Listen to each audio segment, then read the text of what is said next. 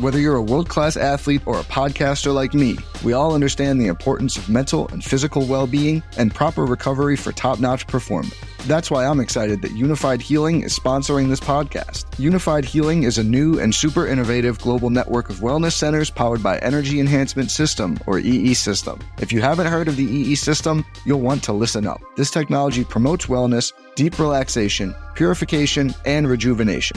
In hundreds of locations across the globe, access to a center is easy and affordable. Interested in experiencing the EE System technology for yourself? Go to unifiedhealing.com/bluewire to learn more and find a center near you.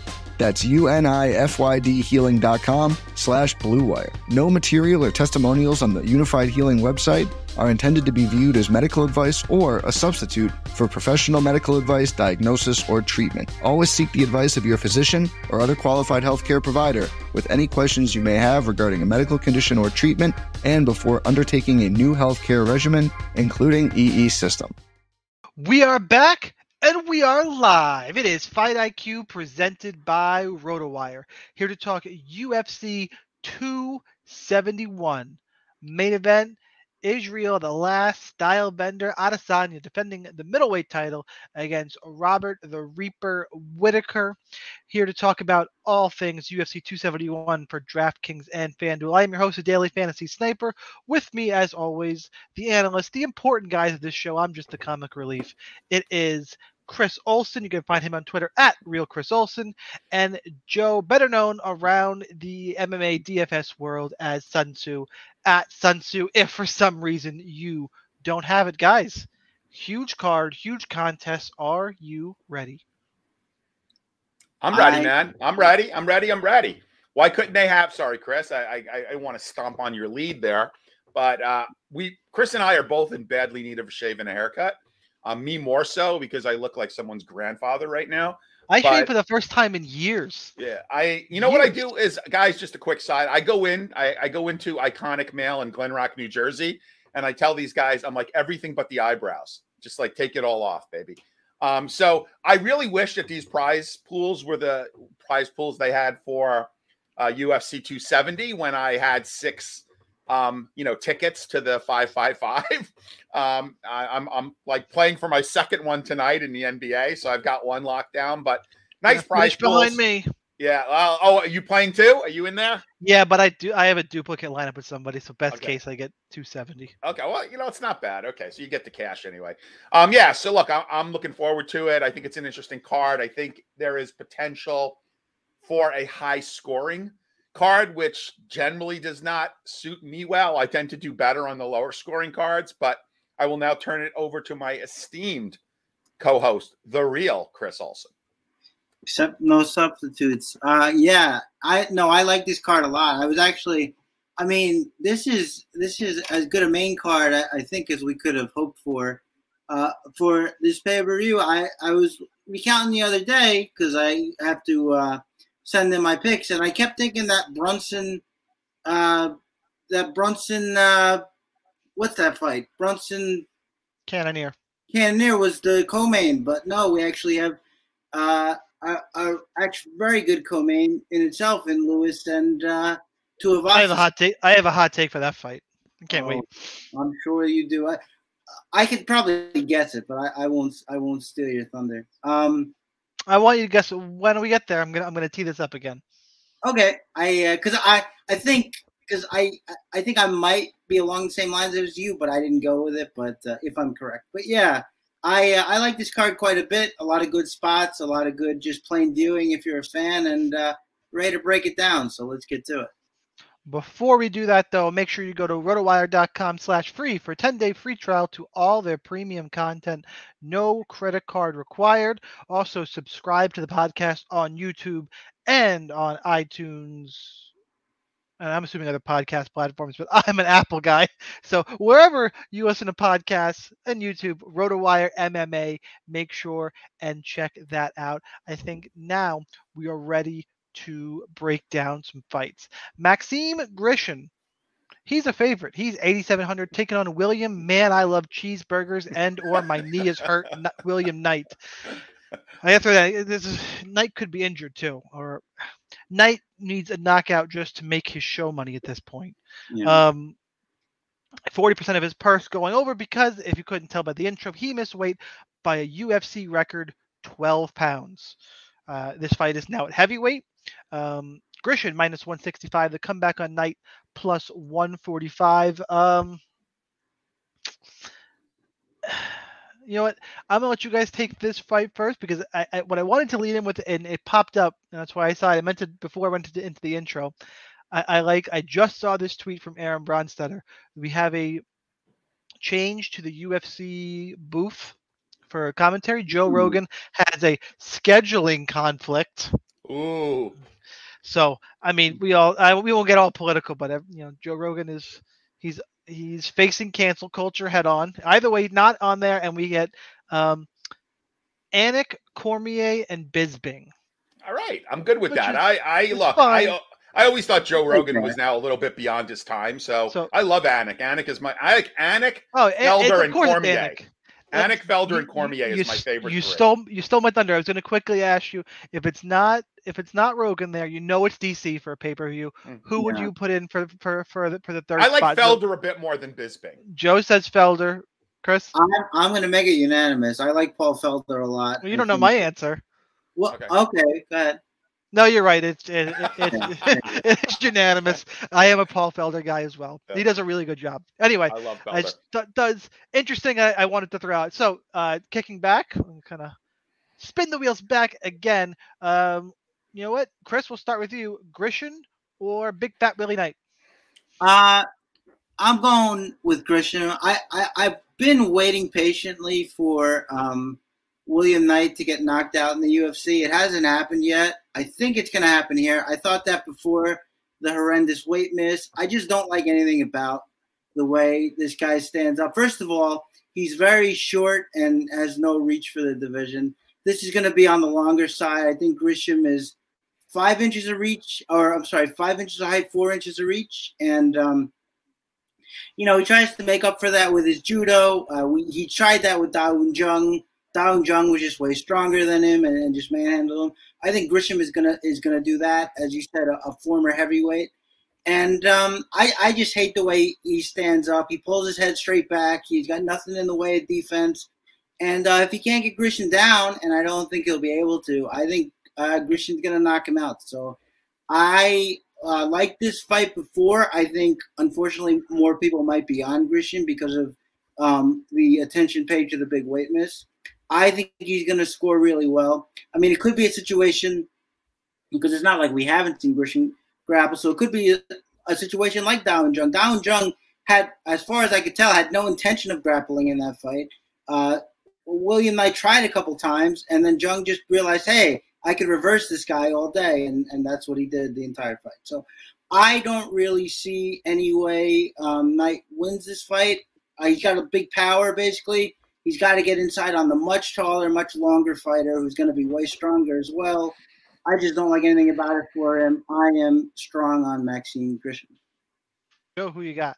Yeah, so Knight did take this fight on a little bit short notice. So, again, I'd much rather, I said this before, and I know I'm going to sound like a broken record, but if I've got a guy missing weight, I want him missing weight by 12 pounds and not 1.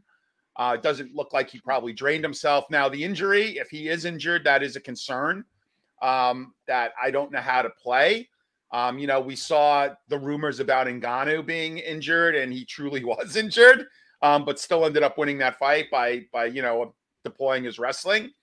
I don't know that avenue is open to William Knight, although I have noticed that he has been taking some grappling bouts and doing quite well in his grappling bouts. I don't know if that means anything. I don't know if the narrative is going to help him here. Grisham, look, he's 37 years old, right? He's underperformed in the UFC. He had a really nice run in PFL, underperformed in the UFC.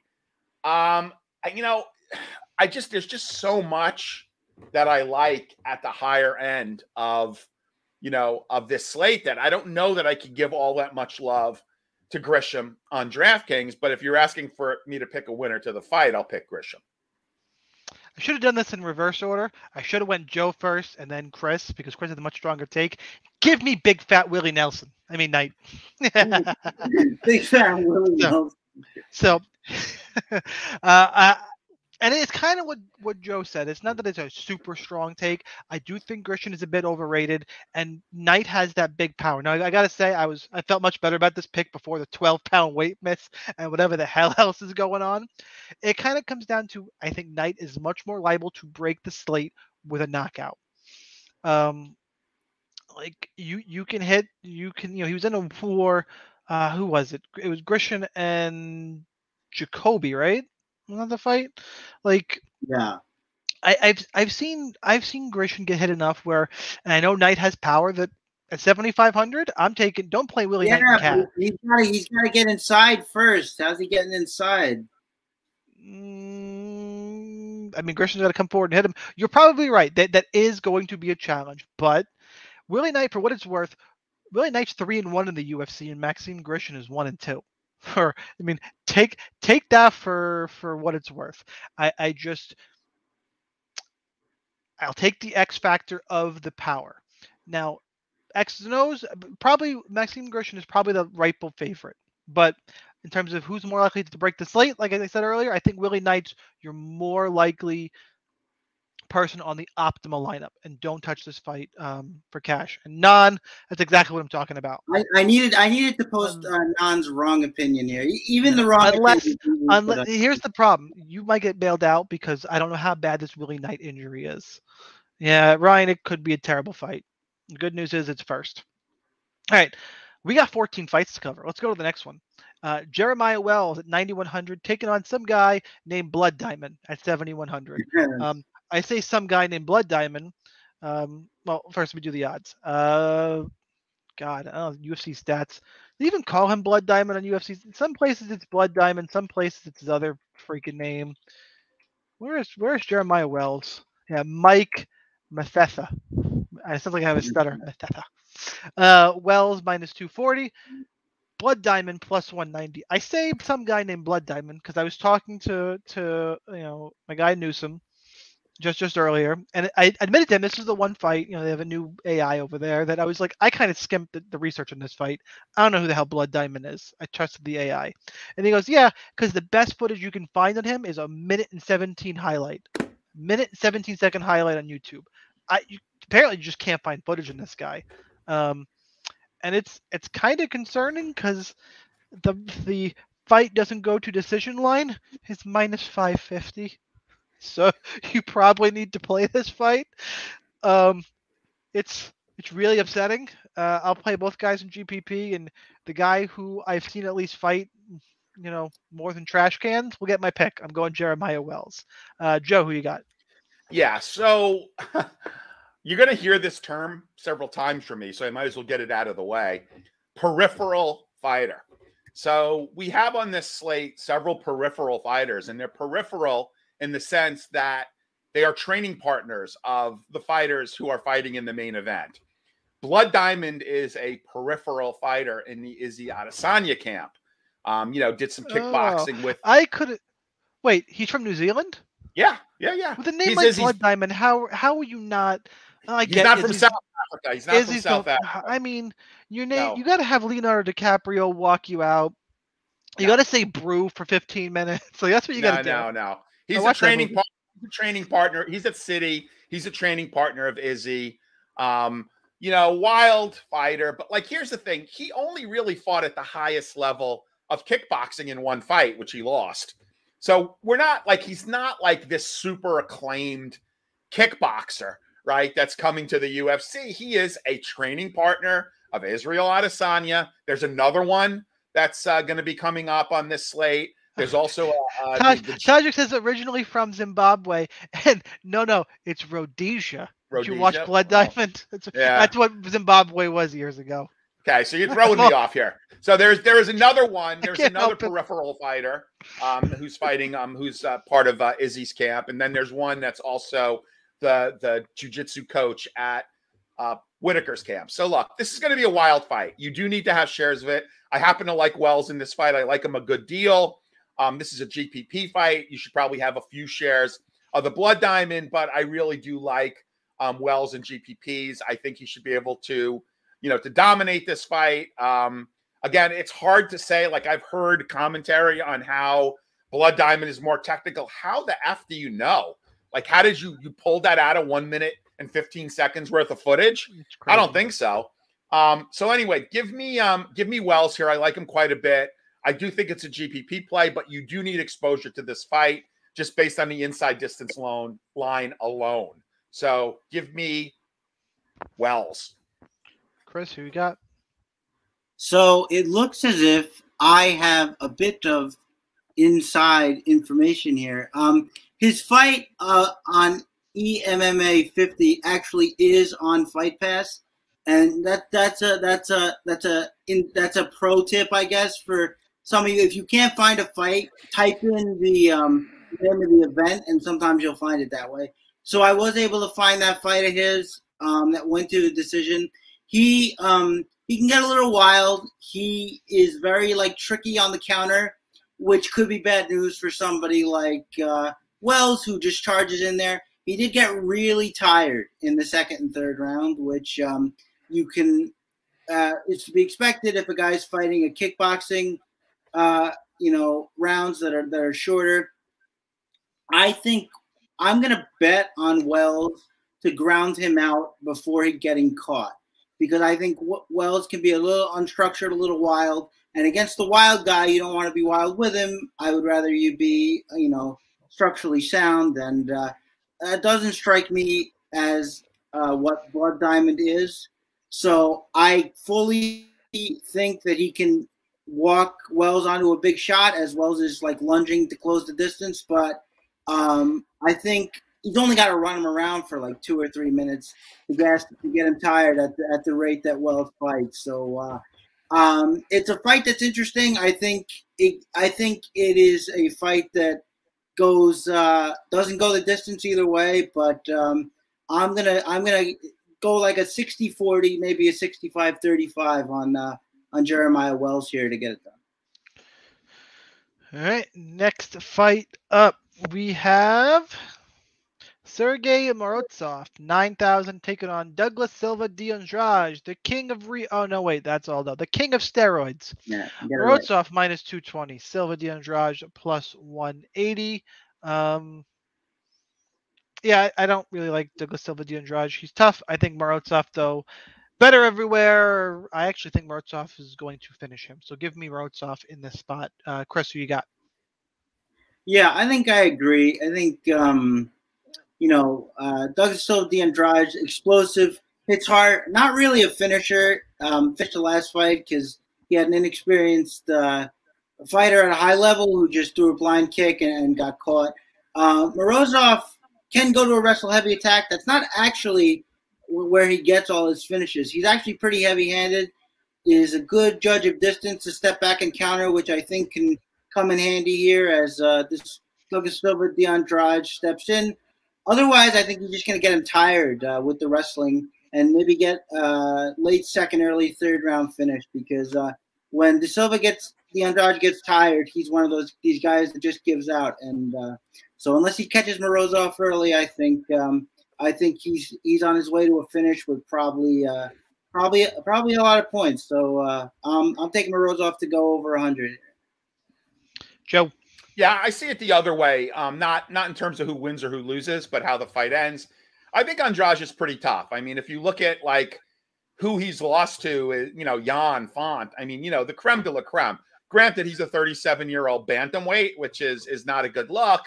But you'd have to say Morozov has underperformed a bit in the UFC. There's no shame in losing to Nurmagomedov, who's 13-0, a real killer. I think he's fighting. Is he fighting next week he's fighting at the next pay-per-view, I think.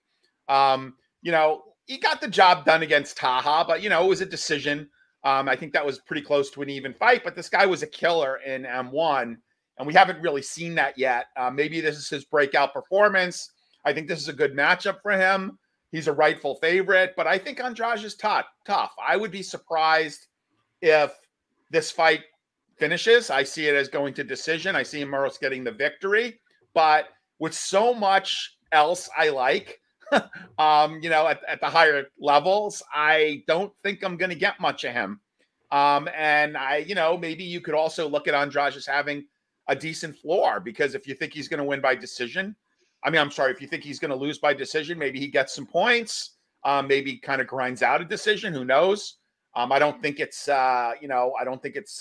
he's a big underdog in this fight. So I will take the favorite, but I like this fight to go to decision. All right, next fight up, we have AJ Dobson taking on Jacob Malkoun. Dobson's 8,200. Malkoun is 8,000. Line on this fight at the moment. Dobson minus 115. Malkoun minus 105. And this is a fight that is going to make or break my night, personally, because I just don't see how Malkoun gets this done unless Dobson is just a total fraud. Look, Malkoun won because he took down Abdulrazak Al Hassan a bunch. You got to be drilling takedown defense, right? And then you just punch this guy in the face once, and he's gonna die. That's what I think is gonna happen here.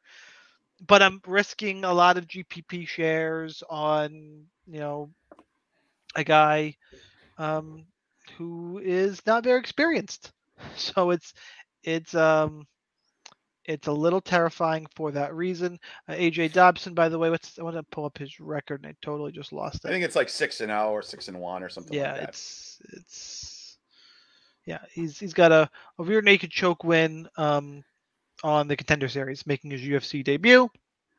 6-0 with 1 no contest. So I think he's better everywhere. That's how I see this fight. It's one of those, I'm surprised to pick him. I do have a bet on this fight. I think there's value here. Give me Dobson and start praying to whatever God I believe in, because it's going to get real. This is I've been doing this here. This is an odd number fight. So Joe, you're first.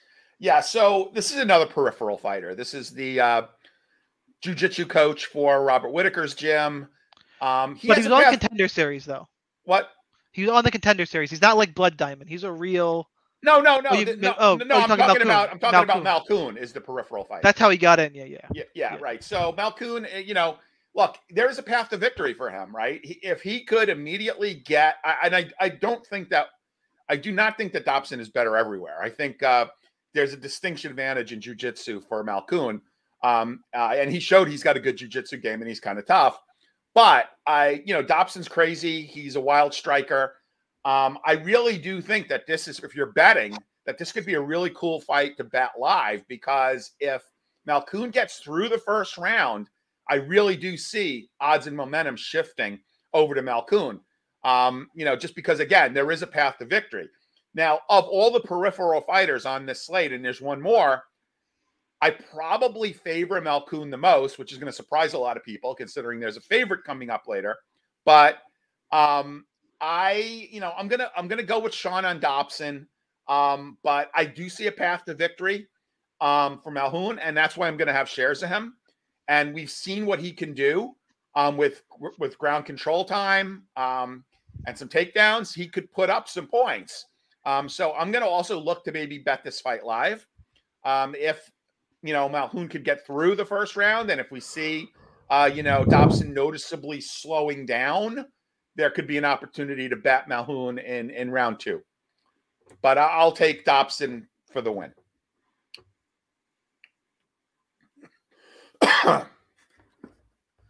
Sean, did you freeze? Okay, no, Sean froze. You're good. Sean froze. I was waiting for my intro, but. And then I was going to ask you to do the honors. Can you do the honors? You got to throw it to me. I can't go until somebody throws it to me. How does that work? Oh, never mind. I just wanted you to say, Chris, what you pick, but I'll go. Don't worry. Go. Okay, thank you. There you go. I understand that everybody's still going to have the Hawes fight in their heads, but I feel like Malkoun already won this fight. You have a big, powerful, athletic striker who throws wild, and Malkoun just ducked under all of his big right hands and got reactive takedowns. He can do the same thing here. I would say Dobson is even more wild than as Abdul Al-Razak Al Hassan is. by a wide margin. Actually, I think that yeah, that's true, Ryan. He is deep in thought, but I think that this is the binary fight that we always talk about. Either he's going to get knocked out or he's going to win a big point scoring decision with takedowns, and I really do think it's the latter. Even in that Razak fight, he rolled a lot of shots, a lot more defensively sound than I think that he was in the fight with Phil Hawes. It was his debut. I believe it was short notice, although somebody could check that. I think he's a better fighter than what he showed. He did have trouble. He did have trouble keeping Razak on the ground. He had the rinse and repeat takedowns, which can be good for us. Although anytime Dobson is on his feet, is in trouble. But Dobson is really a very sloppy, very powerful striker, and I think that if Malkoun can see the shots coming, he's going to get those rinse and repeat takedowns. So I'm taking Malkoun. It's a shame that Sean is not here, because I would really love to push back on him a little bit and see what he has to say about me picking the other side that he's so sure on. In fact, I think we both did, right, Joe? You ended up taking Dobson in the end, right? Oh no, we didn't lose Joe too, did we? Oh, Joe, you're muted. I'm sorry. No, I'm here. Yeah, no, I'm muted. Yeah, I took Dobson. Yeah. So Sean, with that third-rate internet service that he has out there on Long Island. I mean, I know. Dude, like get New Jersey internet. Come on. Well, in any event, I will take my rightful place. Oh, I don't want to let him in. I was just about to say I was going to take my rightful place at the throne. Let's let him in, man. Let's let him in. Hey, you kicked me out. What is it? That third-rate internet people in the house out there on Long Island, dude? No. What do you got? What do you got? Like baud rate out there? What's going on? Oh no, he's gone again. He's gone again. I'm telling you, man. Nothing good comes from Long Island. I'm going to tap the screen. I'm tapping the screen. No, it didn't work. Okay. So you and I carry this. Yep. Okay. When Sean gets back, we'll throw it back to him. For now, I will take control of the hosting duty. So go for it. If I don't like something Joe says, I will rule with an iron fist. And, I figured that as much. Yeah, that will be the end of it. So the next fight up will be Ronnie Lawrence at 9,300 taking on a good job I'm doing. What? Are you back? No, not really. Oh, no. He's still frozen in place with his Snoopy shirt on. Oh, there he is. Dude. Sean, you want to restart your computer? Restart your computer. Maybe that'll help. Dude, what do you like? What kind of Wi-Fi you got out there, man? You got like what is going on, John? What are you like? You got to like unplug your phone and plug it into your computer. What's happening, man? Sean just wants to show us all his funny faces today. That's what I think. Wow, I mean that's a nice chair you got with the DraftKings pillow in the back, but like, come on. Yeah, let's go. I haven't eaten yet, and we're only like 3 fights in, and it's 8:30, so we got to pick it up. So I will take. Joe getting very demanding. Okay, well, so what happens when I haven't eaten and it's 8:30 on a Friday night? I mean, come on. I hear you. So Ronnie Lawrence 9,300 taking on Mana Martinez at 6,900. The comeback on this fight, betting wise, is Ronnie Lawrence the big favorite -300. Martinez +230, and I think this is as the line suggests. I don't think there's a whole lot to it. I think that Martinez is a good pressuring fighter, but waits a little too long on the counter. I think he's going to give Martinez a good many opportunities to grapple, lots of bites at that apple.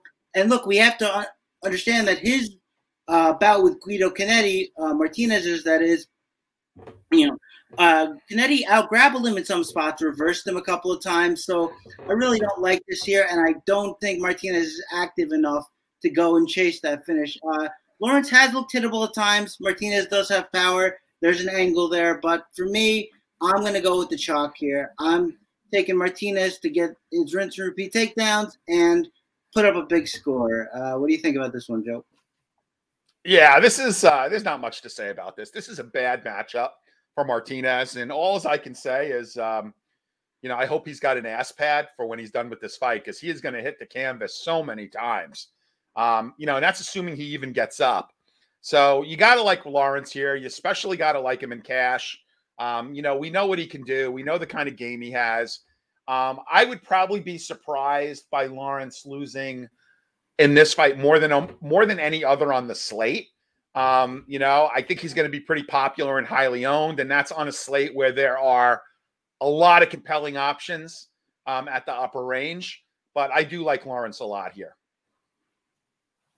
All right. And just received a text from Sean. He showed me his blue update screen, and it was only at 7%. So it seems as though we have a little while to go before we welcome Sean back. So you will get to hear my beautiful voice more than I'm sure you anticipated, and maybe than you would like, but so be it.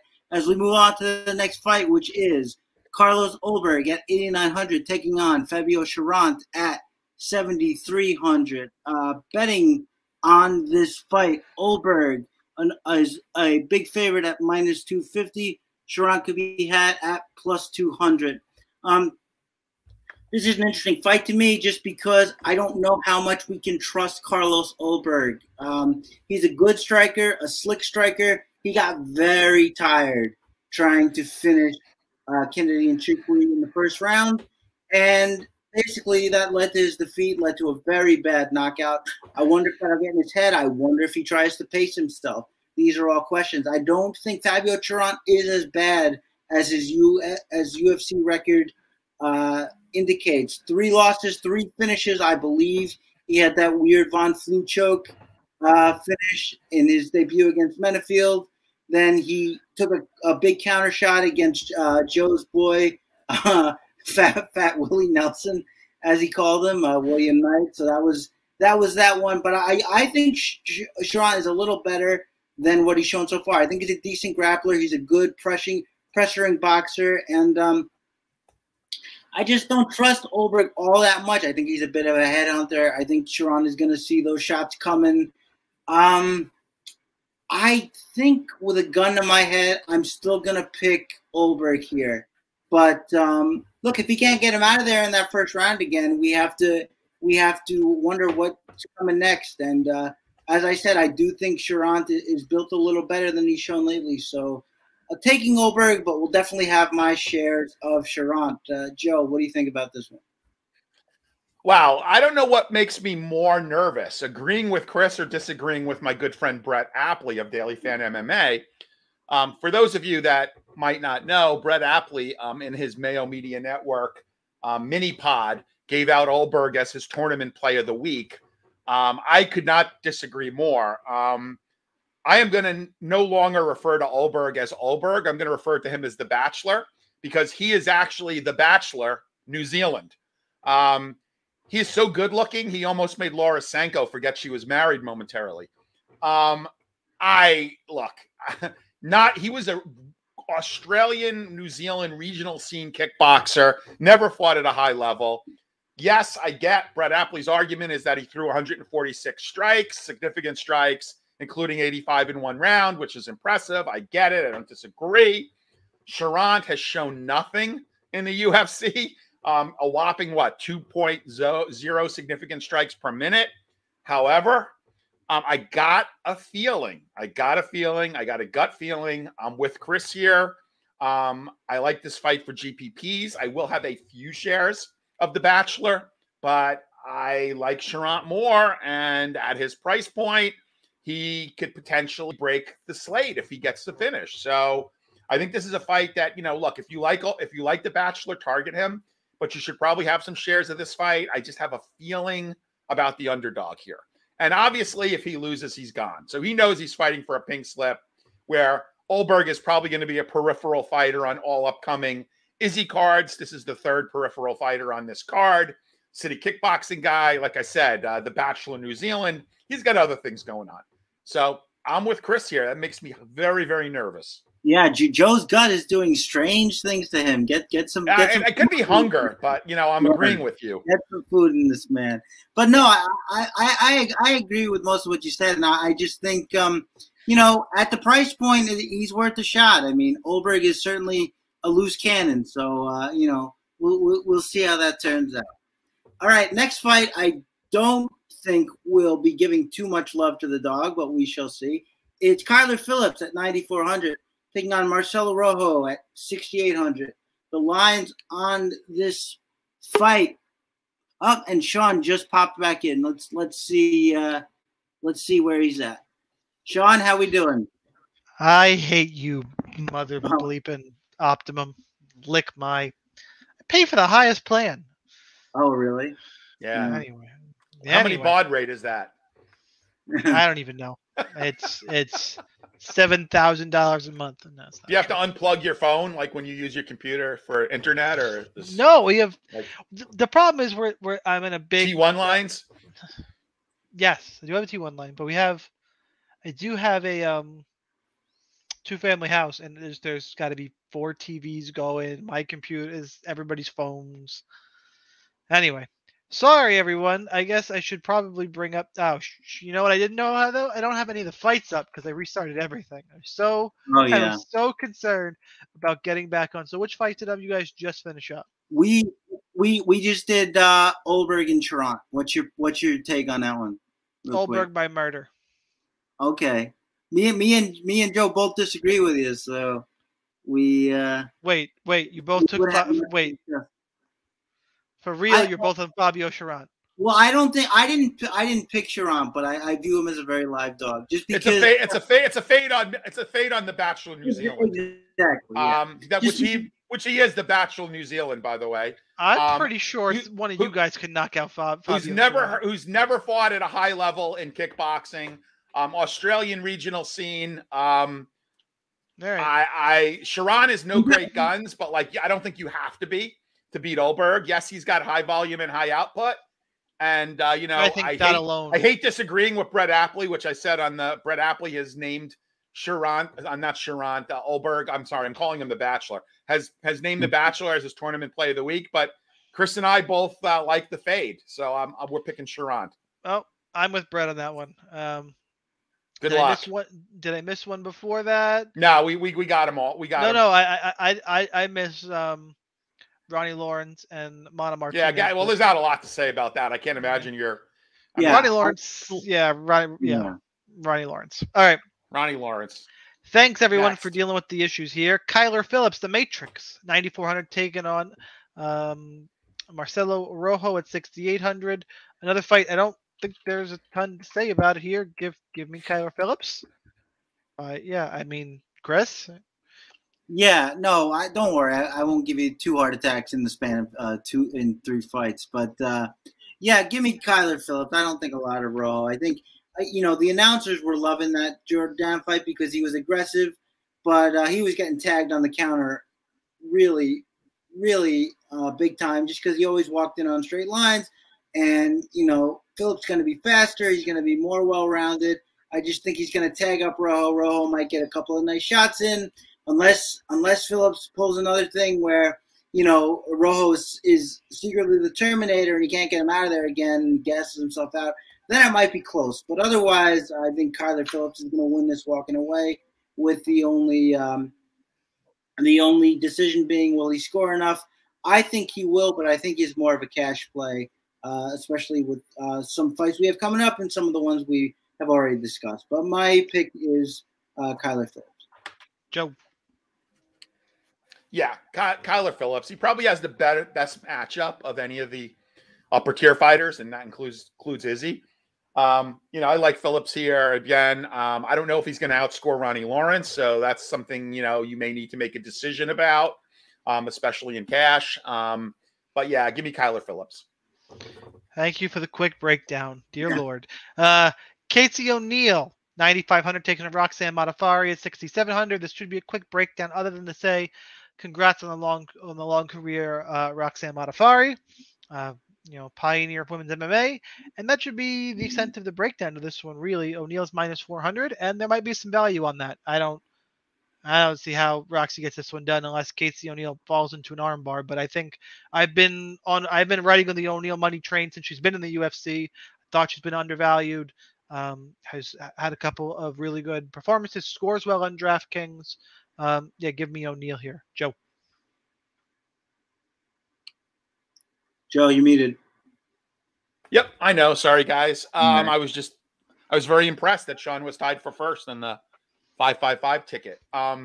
Okay, so yeah, I mean, look, Casey O'Neill is young. I was on Casey O'Neill from jump. As a matter of fact, I gave her out behind the paywall as a parlay, a guaranteed 10-1 parlay with 2 other female fighters who were fighting on the same card. I did a lot of research on Casey. Her father was a kickboxing champion and a promoter. In Australia, 24 years old, not overly hard on the eyes, type of fighter. Yeah. Well, shout out to Roxy. If Roxy had an iota of athleticism, she, who knows how far she could have gone. My only concern here is that, Roxy's going to come out with her glasses on and knee pads, take her glasses off, look like she can't see. And my only fear is that if O'Neill gets really aggressive and falls into something she might not be able to get out of. We've seen Roxy do that. Although generally speaking, I don't think the UFC is setting O'Neill up to lose here. I believe Roxanne just got married. I believe that's the case as well. Yep, that is correct. So yeah, give me King Casey here. I don't know if you're going to see the telephone number score that she's had in her last few fights, but I do like her here. It's just how to use her and what percentages I'm going to have in GPPs that I need to concern myself about. But I'm certainly going to take King Casey here. Not King Kevin Casey. King. Yeah. That would be bad. Who you got, Chris? And by the way, 2 kings on this card. One coming up, which is interesting. But I have none of Joe's concerns. I think that Roxy has had the same problem throughout her career. She's just not strong enough to deal with the stronger grapplers in this division. She always gets stuck to the floor. She's going to get stuck to the floor here. I don't think she's good enough on bottom to work a sub game. She hasn't been recently. I don't think that's going to change here. There's always this hope that Roxy with her jiu-jitsu. I think her sub attempt in the UFC is like 0.2 for 15 or 0.4 for. I mean, she doesn't even really try all that much. Or if she does, they're not very. They don't even register as submission attempts. So that should tell you something. I have no issue here. I think this might be a little more cashy. I still think 105 to 110 is well within the purview there, and that'll probably work maybe. So I like Casey here. I don't think Roxy is going to have anything for her. The same thing, the janky boxing and the strength advantage that doesn't measure up. So bon voyage, Roxy. Enjoy retirement, but I think you're going to go out with a whimper on this one. I'm taking Casey O'Neill. Andrei Arlovsky, 8,300. Jared Vanderaa, 7,900. Arlovsky, minus 140. Vanderaa, plus 120. Funny, my quick breakdown in this fight. Arlovsky, I think, probably wins a boring bleep decision. But if you're going to tell me pick one guy to play in GPP, I'm playing Vanderaa because he's got more volume. Maybe he catches Arlovsky. Arlovsky's chin could finally fall off. Maybe Arlovsky probably wins, but if anyone's going to break the slate in this fight, it'll be Vanderaa. Chris. Yeah, I like Vanderaa a little bit, just for the reason you mentioned, just as the dog play. I mean, Arlovsky never scores well. Could this be the once every 5 years Arlovsky decides to wrestle because he sees that Vanderaa has had such a hard time with it? That could be, but even then, he doesn't have the ground and pound. He just sort of likes to lay in guard.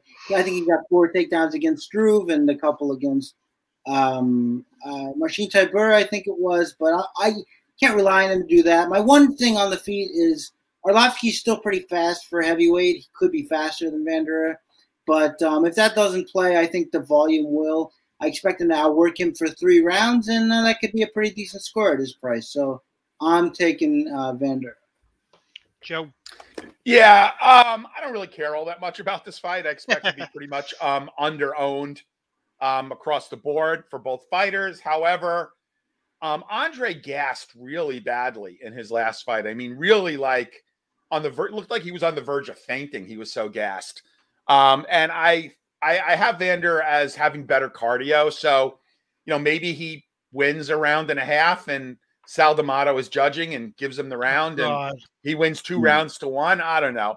So I'll pick the dog here. It's not a fight I want a lot of. I'd be very shocked if either one of these fighters were optimal. And for that reason, maybe there's some leverage, but I don't see how you're going to get it. I don't see Arlo getting a quick knockout. I don't see a quick knockout coming the other way. I don't see grappling points. I see low volume striking. And when you get a heavyweight fight that's favored to go the distance, it's generally one that you want to avoid.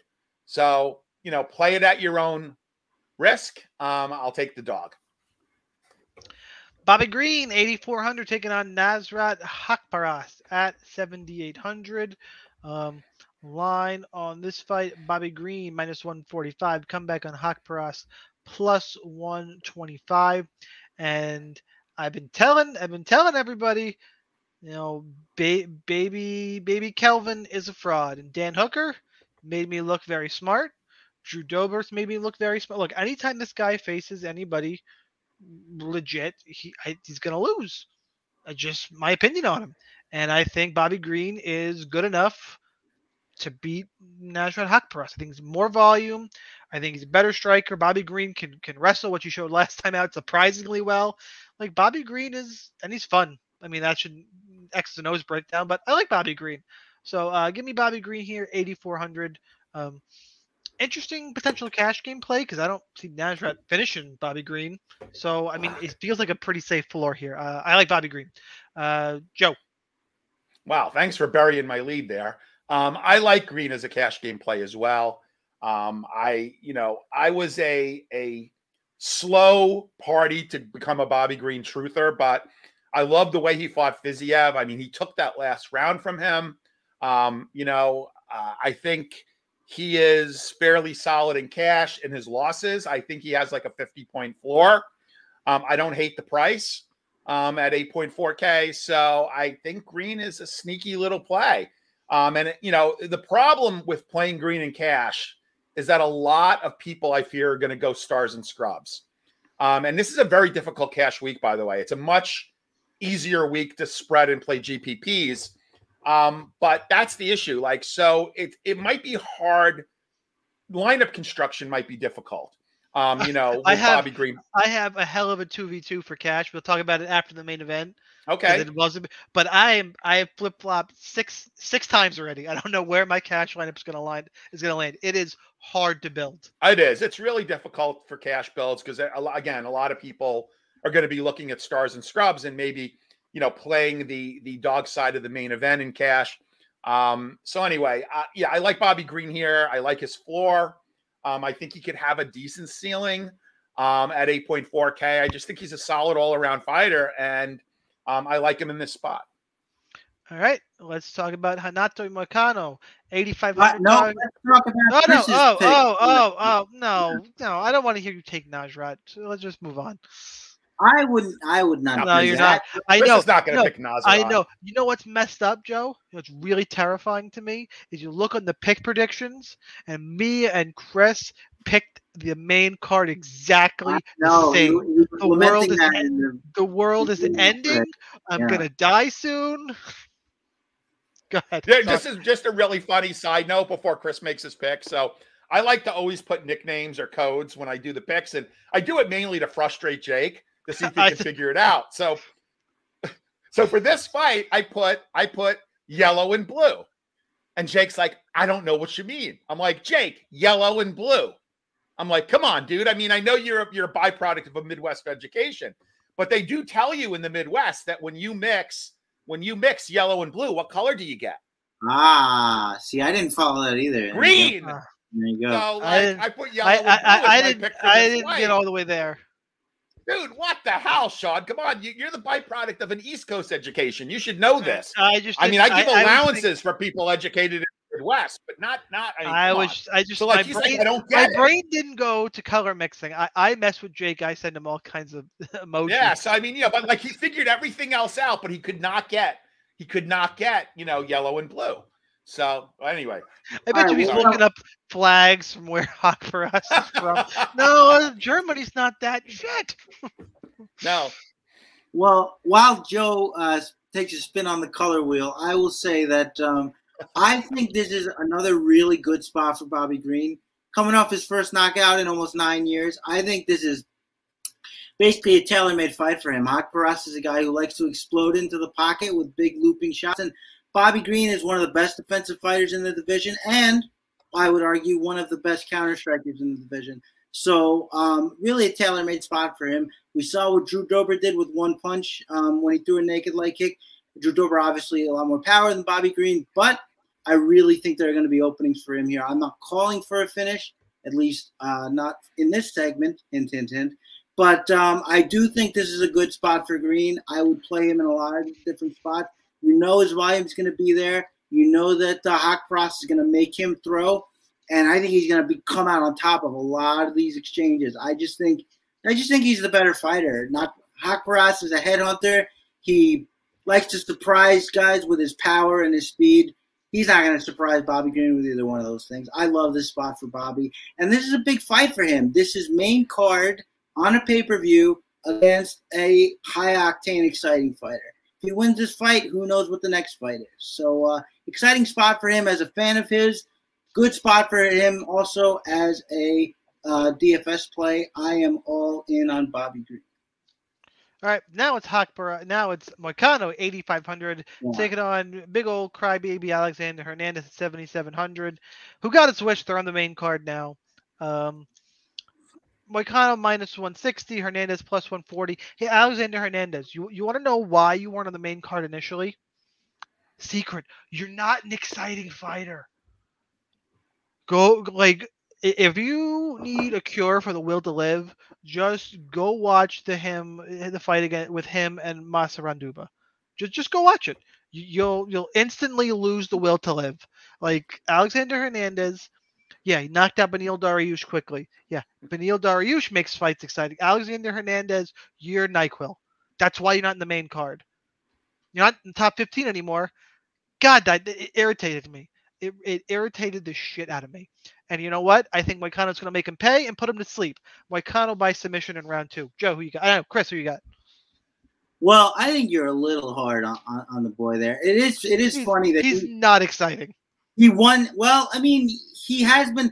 Look, he's exciting since he got knocked out. Since Donald Cerrone taught him that lesson there, he's only beaten nobodies, right? Every time he steps up, he gets beaten back.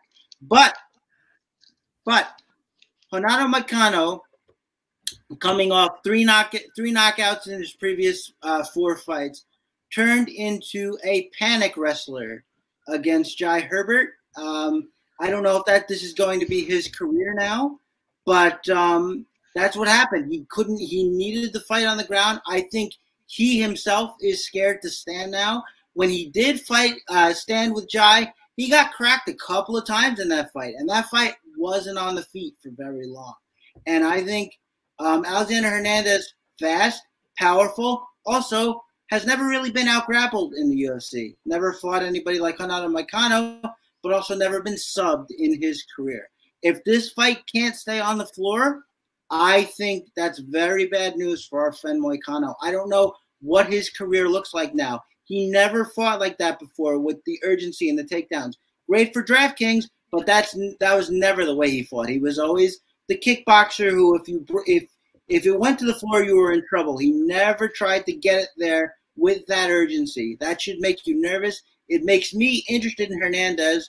I'm taking him here. I think he's going to, if not keep it on the feet, keep himself safe until he can stand back up and put hands on the boys. So I'm taking Alex Hernandez. Joe. God, what a bad pick. Moicano, I thought I was going to be. Wait, I thought you picked Moicano. No, I did pick Moicano. No. I mean, Chris, I thought Chris said he picked Hernandez. No. Sean was staring Moicano? at his phone. Sean was Oh, I'm staring sorry. at his phone. I swore I heard. Didn't you not? No, he someone didn't. chime in. He said you just said you picked Hernandez. I Yeah, gave you a said you one picked Hernandez. diatribe and then picked Hernandez. What are you listening to there? But we were on the same picks. Did you change your pick? You picked Hernandez. You just picked No, I picked Hernandez on Hernandez. line. Yes.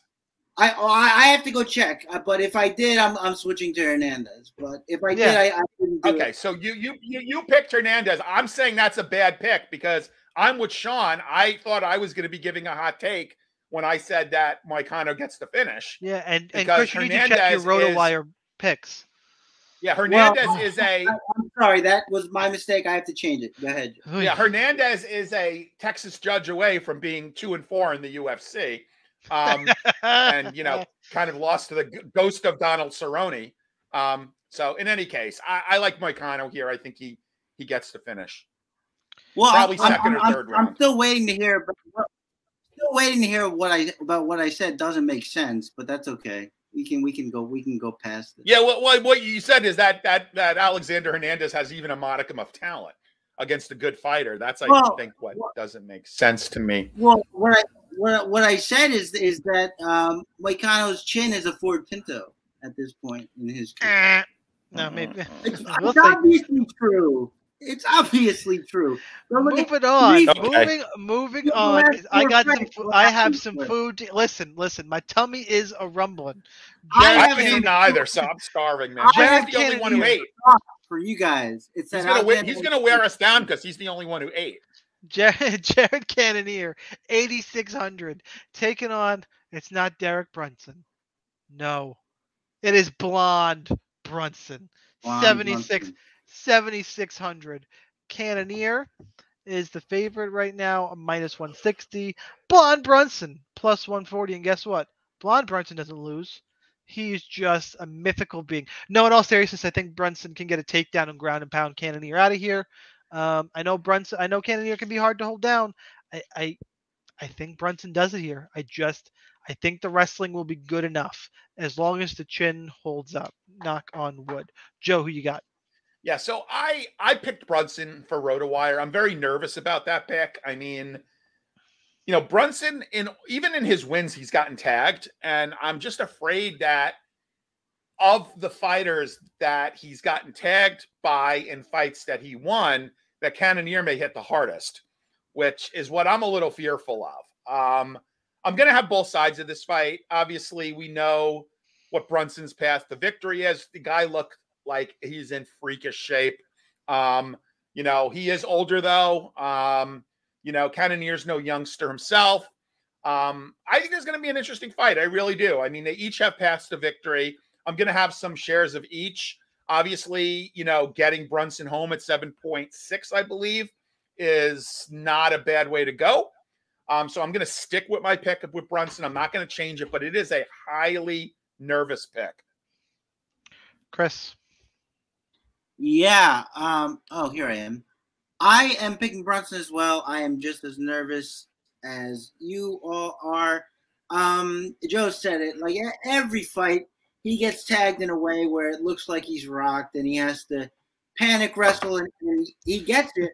It doesn't look like he's rocked. He's rocked. He's absolutely rocked. It doesn't look like it. It is. True that. He slides around the cage. It's ridiculous. But the reason I'm picking him here is Cannonier just always keeps his back to the fence. He's gotten a little better with the lateral movement. His back is still to the fence.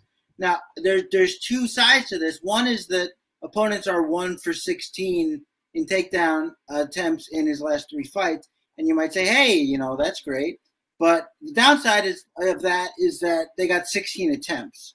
And if Brunson give him 5 or 6 attempts, I have to assume that he wins 3 or 4 of those. And if he does, it's hard for me to believe that he doesn't win this fight, because not only is his pressure great, which has always been, his ground and pound is brutal now. It's ridiculous. So I think that Brunson is going to get this to the mat at some point. I mean, it's the kind of fight where you're going to know pretty early if the take is good or not. If Brunson goes like 0 for his first 3, that's probably a bad sign. But I think in those first couple, Brunson's going to find it. Just the combination of strength and wrestling acumen is not something that Cannonier has faced. He's done a good job with the takedown defense since his fight with Glover Teixeira, but I just don't see him surviving it unless he knocks Brunson out early. So have both, because if Cannonier wins, he might be live for that 60-second bonus. But I'm gonna have both sides, but I'm taking Brunson to get a wrestling based decision, or maybe a late finish with that ground and pound. Who knows? But Brunson is the pick. All right, next fight up, we are going to talk about the co-main event. Derek Lewis, 8,800, taking on Tai Tuivasa at 7,400. Line on this fight: Lewis minus 170, Tuivasa plus 150. My hot take is I have a sneaking suspicion that the most exciting part of this fight is the pre-fight presser we listened to, where Tuivasa said he'd do a shoey out of Lewis's cup. This one could be a stinker with a lot of staring. I have that kind of feeling. My official pick is Derek Lewis by knockout, but God, I could just see Tuivasa winning a decision where they both score 45 points. And what's interesting is I can see it going both ways. My mind tells me Derek Lewis is going to win by knockout, but my DFS player in me says everyone's going to play this fight. Just play 10% of each guy and move on. And if it's a stinker, you got a lot of leverage rather than try and guess who wins. So that's probably how I'm going to play it. And my official pick will still be Lewis by knockout, but I'm probably playing it the opposite way for game theory purposes. Chris, who you got? Yeah, I think Lewis knocks him out. I see where you're coming from, and I wish you would have gone to me first, because I would have guessed your play there. But I'm sorry. It's not terrible. It's funny when you look at Derek Lewis. He's the guy with the most knockouts in the world, right? And you figure, he gets all his. That knockout of Chris Dawkins was the first time he got a first round finish since 2016, since Gabriel Gonzaga. He extends fights because he doesn't normally pressure. He doesn't normally cut the cage until that last fight where he did both of those things. If Derek Brunson is going to do that, he's very scary. Combine that with the fact that Tai Tuivasa just likes to exchange too much. I mean, he almost got knocked out by Greg Hardy, for fuck's sake. So you don't exchange with Derek Lewis and win. It just doesn't happen. If Derek Lewis tags Tuivasa like Greg Hardy did, he won't be around to land a counter shot. So I think Derek Lewis knocks him out. I think I don't see Tuivasa being so reserved. I know he had that kind of a washout fight against Arlovsky way back. I think he's a different fighter now. I really think he likes to get in there and mix it up. I really think he loves his attention, being the guy doing the shoey and the hay and to his credit, he's become a very good combination pressure striker, but it's not going to work in this fight. Derek Lewis by knockout. Joe. Okay, let's make this easy. Fight is minus 550 to finish inside the distance. It's a great GPP fight. You should have both sides. I like Lewis to win, but I want shares of Tuivasa at 7.4K because he could be a slate breaker. I think these guys are going to stand in the middle and bang. Tuivasa does not know how to fight cautiously. So someone's going down. I'm going to take Derek Lewis for the win, but you should have shares of both fights. I would recommend more than 10% of each side, but again, it depends on how you're doing your builds, but give me Derek Lewis. All right. At home in Houston. Main event time. Israel Adesanya, 9,200. Robert Whittaker, 7,000. The rematch. Adesanya minus 280. Whittaker plus 225. I'm taking the upset here. There's something. I was late to the Izzy bandwagon. I admit it. I was late to the Izzy bandwagon. You and me both. And there's something about just the way and it's not. arrogance and cockiness is all good. It reaches a certain point where I start getting real concerned. And if Whitaker can fight more patient, maybe mix in a takedown, I think this is a close fight. And besides, so I'm going to lean towards Whitaker for that reason, because I think most people are on Izzy. And I think Whitaker, whether he was amped up and in his head, and that's why he was so aggressive, or he was having such a problem with the distance that he was lunging forward, leaving himself to be caught. Regardless, I don't think he's going to make that mistake again, which makes me think this fight is going to either be grappling based from Whitaker or really going to slow down to the point where Adesanya, even over 5 rounds at 9,200, I'm concerned about his price tag, especially when you have Casey O'Neill up there. The Ronnie Lawrence fight could score big. Jeremiah Wells and Blood Diamond, Kyle Phillips, the king of volume. Is Izzy going to be on the optimal at the ridiculous ownership he's going to get? He's going to be 40 to 50% owned. I'm going to be under that for sure. I'm liking Joe's reaction, and I'll take it one step further. My 2 for 2 in cash games, I'm definitely playing Whitaker in cash. I don't know if I'm playing Izzy. I can't decide whether I go Adesanya and Rojo, or get more towards the mid range and play Derek Brunson and Bobby Green. That is my dilemma right now. The other 4 spots are locked in, and those are the 2 I cannot decide. I'm going to take Robert Whitaker for the pick, and even if Adesanya wins, there's just something I just don't like about what's going on, with his demeanor this week and how the fight, I see it playing out. So give me Whitaker. It's not super confident, except to say I'm pretty sure he's not a good DFS play this week, and that's weird to say. Joe, you're first. Yeah, so I have faded Izzy in pretty much every physical confrontation he's had, including when he was 7 years old and he was wrestling his brother in his backyard. So the fact that I actually picked Izzy to win on RotoWire definitely means that Whitaker's going to win here, because I have a horrible history of jumping on a bandwagon that I have been off, and that goes with Conor McGregor. But I think that when you're talking about betting and DraftKings, you got to look at this fight differently. If I was going to bet, which I'm not going to bet on this fight, or at least I don't think I'm going to bet on this fight, I may be tempted to bet on Adesanya, put him in a parlay. I don't think Whitaker is going to have the same game plan. With that said, I am and have always been of the opinion that Yoel Romero took years off of Whitaker's career and perhaps even life. But for DraftKings, I think if the fight goes to 25 minutes, I think Whitaker has got a decent floor and has the upside of potentially winning the fight.